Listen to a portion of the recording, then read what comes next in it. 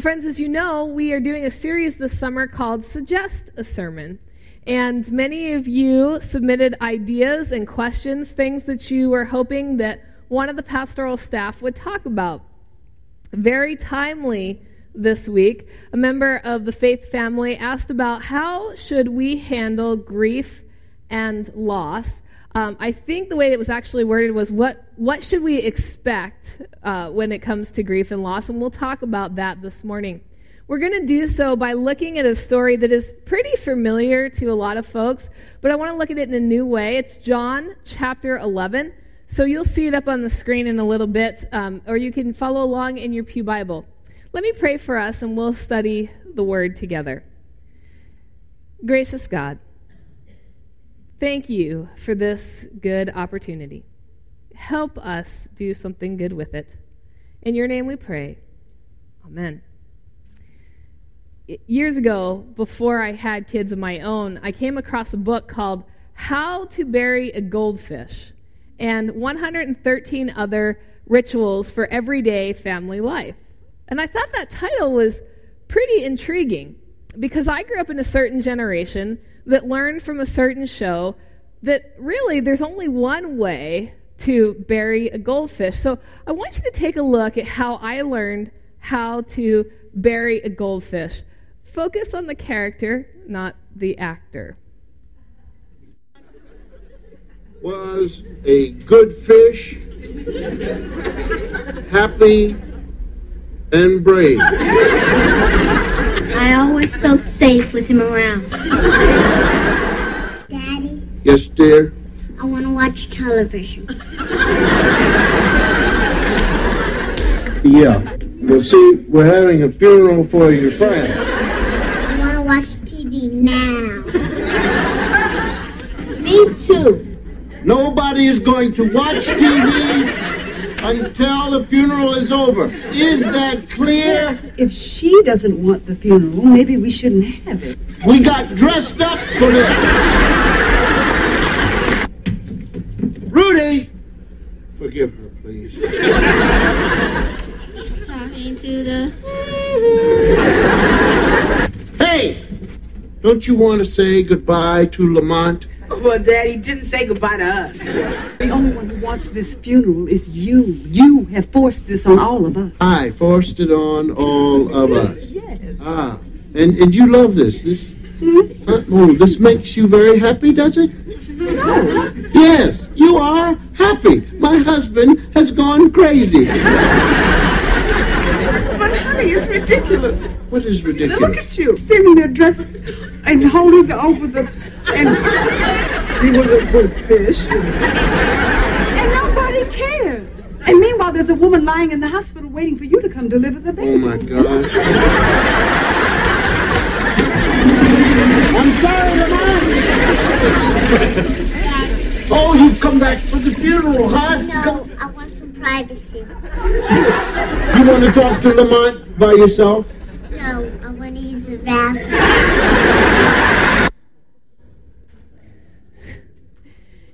It turns out that just as every one of us is unique and different in our approach, our response to death, to dying, to loss, and to grief is going to be just as unique as every person in this room. And that's true for the loss of a goldfish just as much as it is for the loss of a person. The story that we're going to study today is a story that's going to give us three different yet faithful perspectives on how we as people of faith might work through times of grief and loss in our own lives.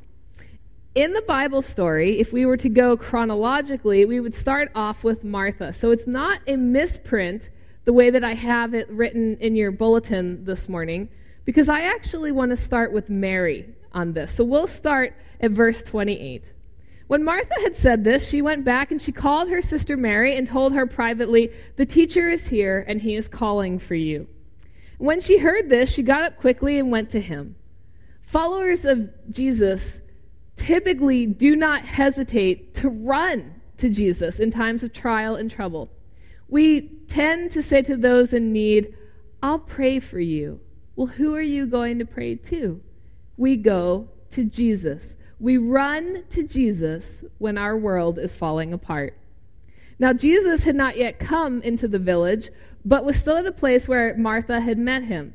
The Jews who were with her in the house, consoling her, saw Mary get up and quickly go out. They followed her because they thought that she was going to the tomb to weep there. When Mary came where Jesus was and saw him, she knelt at his feet and said to him, "Lord, if you had been here, my brother would not have died." So here comes Mary, and she's running towards Jesus. She loves Jesus. She knows Jesus. She's built a rapport with him. This is not their first meeting. Mary, Martha, and her brother Lazarus, who has just died, had a close relationship with Jesus. He was truly their friend. They believed in him. They took him at his word that he was the Son of God.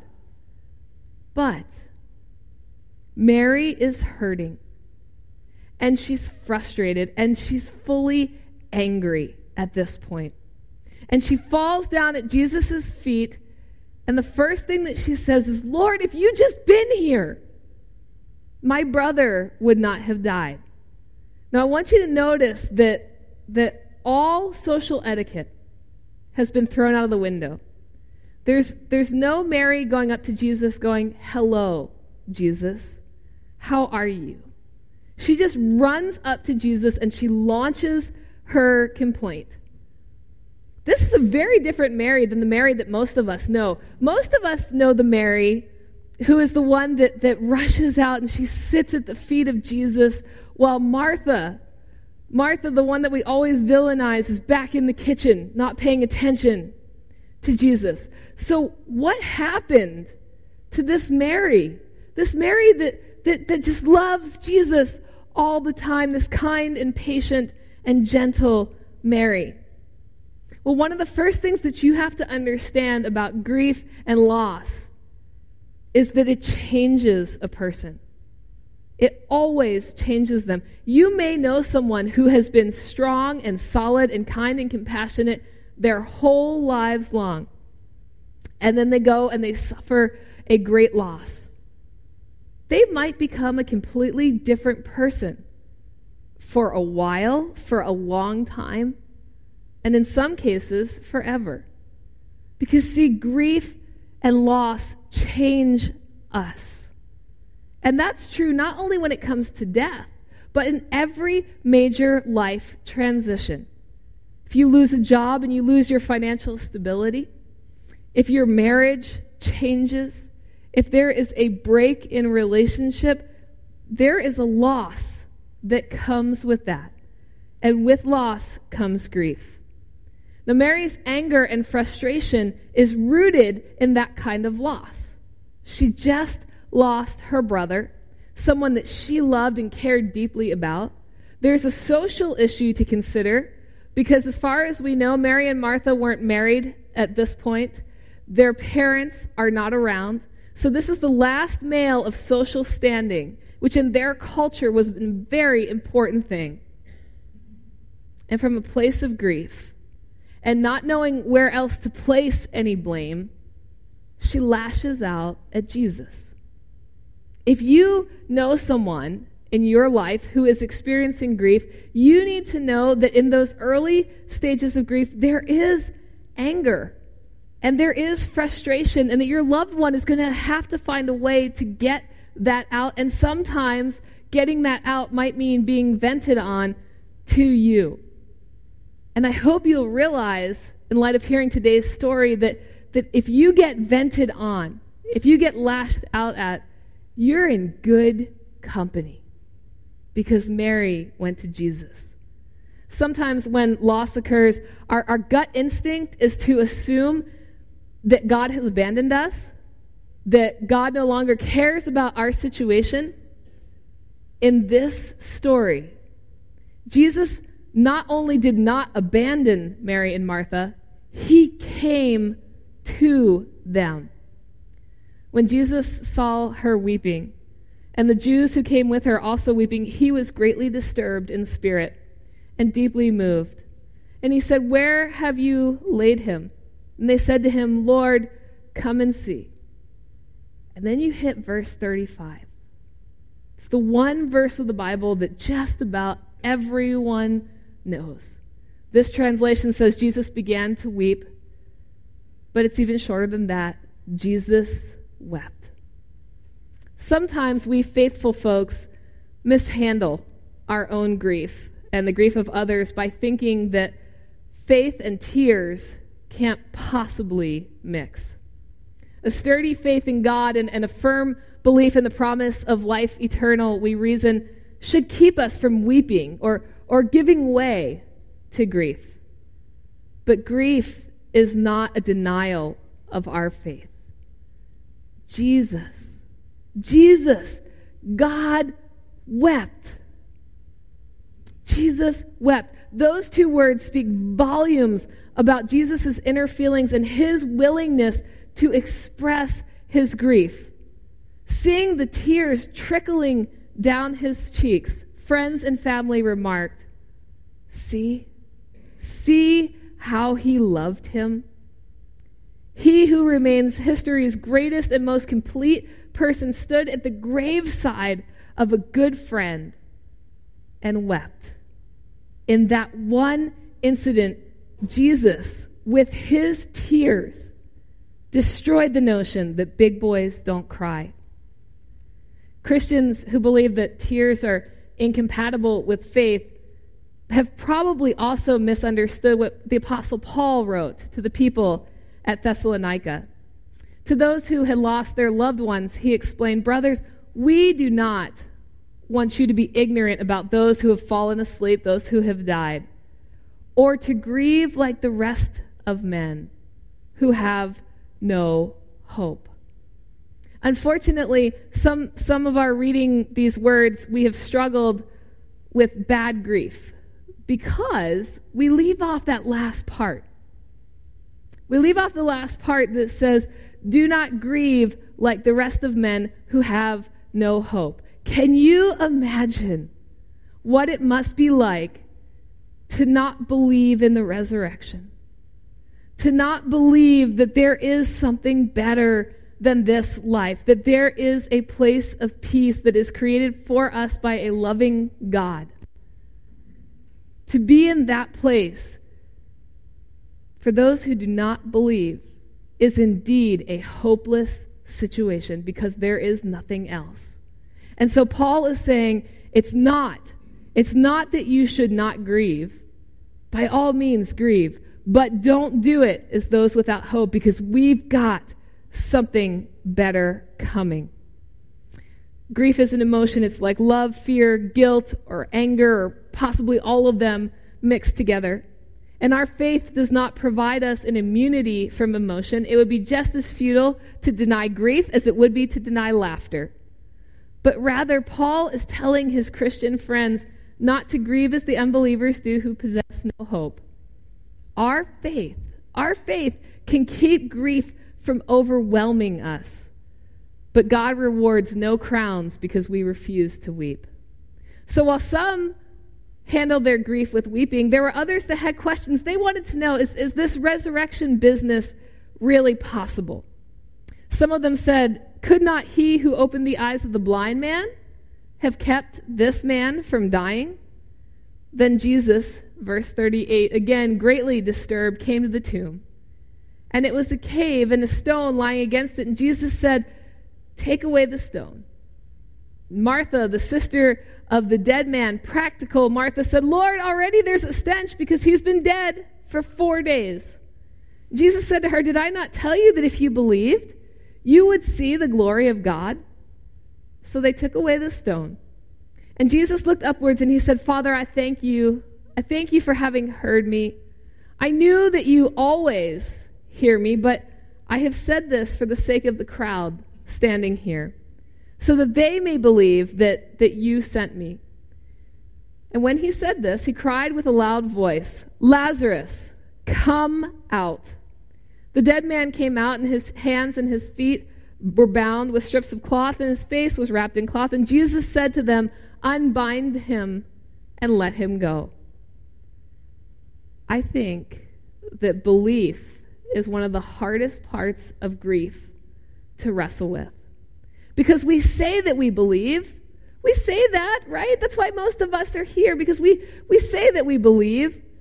But when it comes to our loved ones, people who've been a part of our life day in, day out, we want to see the glory of God.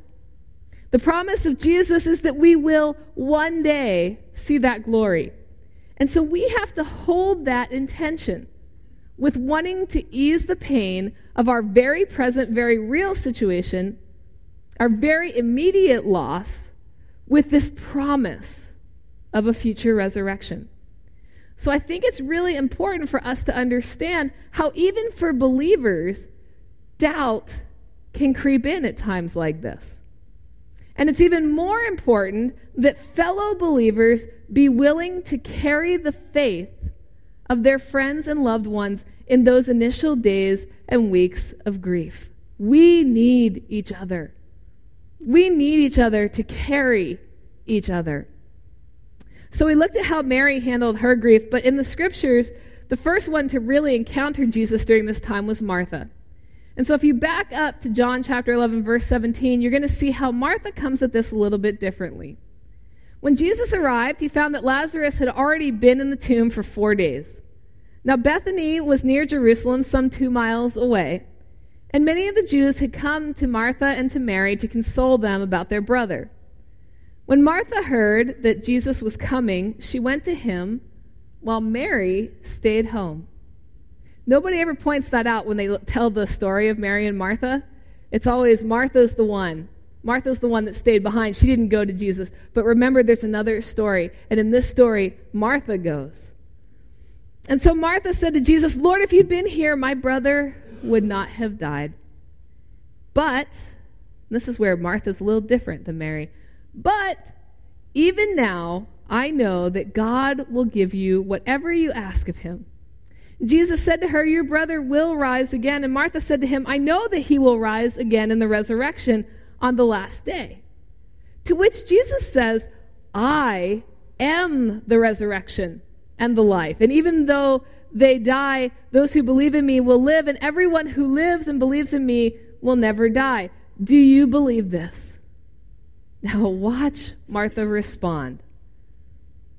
"Yes, yes, Lord. I believe that you are the Messiah, the Son of God, the one coming into the world." When you look at Martha's story as opposed to Mary's story, you have a seemingly on the surface much calmer, more rational story. Mary rushes out quickly. Martha walks out peacefully to meet Jesus. Both are angry. They express that anger in a different way. Both have underlying questions for Jesus. But Martha, always much more practical than her sister, was looking for a way to fix the situation.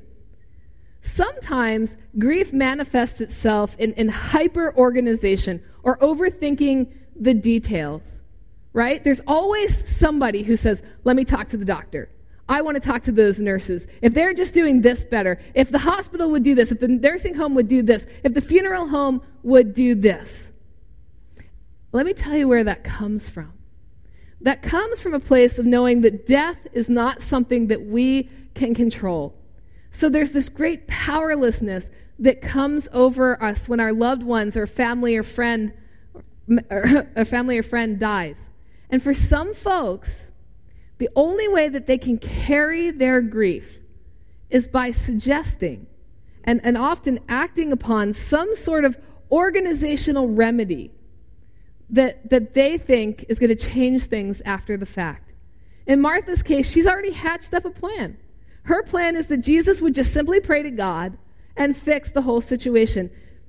It is interesting that Jesus doesn't immediately comply.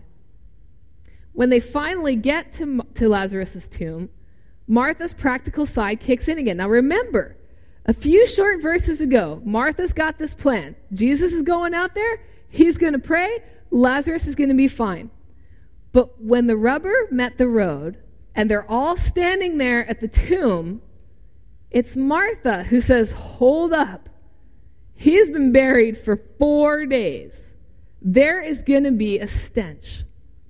That statement betrays Martha's words. She says that she believes in the resurrection, at least as this abstract concept that might happen one day in the future.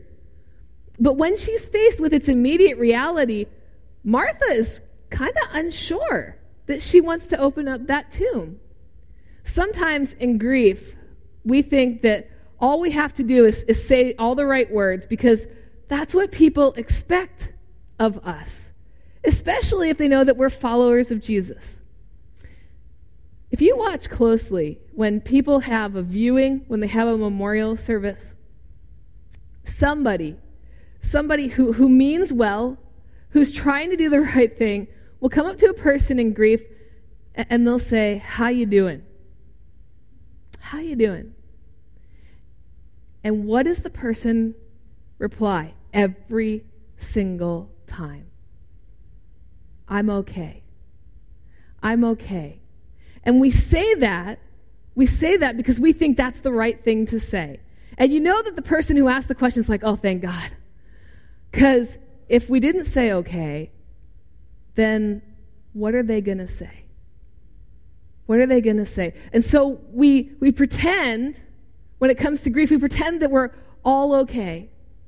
As long as we keep saying that, "I'm okay, you're okay, we're all okay," then we don't actually have to acknowledge the heaviness of the burden that we carry. Martha said all the right things, didn't she? She said all the right things. But it was obvious that on the inside, she was struggling to convince herself of the truth. And this is why, again, we need to be around other believers, why we need the fellowship of the church community, because there are going to be times and seasons in all of our lives where our faith will come under pressure. And we will carry that struggle thinking that we need to hide it. When in reality, what we discover are that there are those around us who have been there, who have carried it during seasons of their lives as well.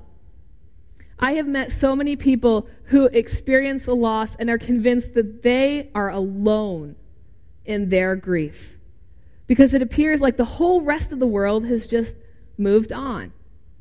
Well, that's not necessarily a reality.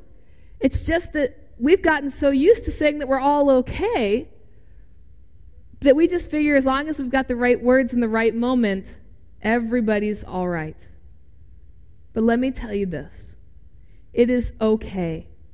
It is more than okay to say to your church family, the people who love you, who want God's best for you, to say, "I'm hurting, and I'm struggling, and I'm even doubting. Please carry me." And friends, it's our responsibility to do that, to carry each other. It's that moment when Martha, the one who is initially handling it all so well, hears those words that we have to constantly be reminded of. Jesus said to her, "I am the resurrection and the life. Those who believe in me, even though they die, will live, and everyone who lives and believes in me will never die." Grief is not easily categorized. It's very hard, especially in 20 minutes, to give a broad view of what we might expect when someone is going through the grieving process. But here's what I can tell you. Between Pastor Sung, Pastor Reed, myself, in the last 5 years, we've done over 200 memorial services. So from that perspective, let me tell you the few things that you can expect. There's going to be flashes of Mary. There's going to be moments of Martha. There are going to be tears like the ones that Jesus shed, and probably all sorts of variations in between. Here's the good news. For Mary, for Martha, and for us, one truth remains. It does not change. It does not vary by situation. the one thing that you can expect, the one thing that you can believe in, the one thing that you can count on is Jesus.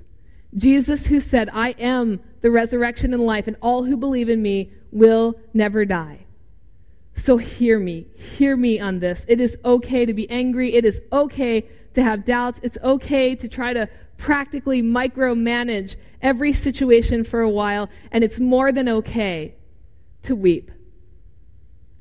But one day for all who believe, there will come a moment when the promise of the resurrection once again will become a heart reality. And when that conviction overtakes your heart and overcomes your mind, the joy of the Lord will return to your life in a powerful way. And that peace that passes all understanding, that will be yours forever. To God be the glory, now and forevermore. Amen.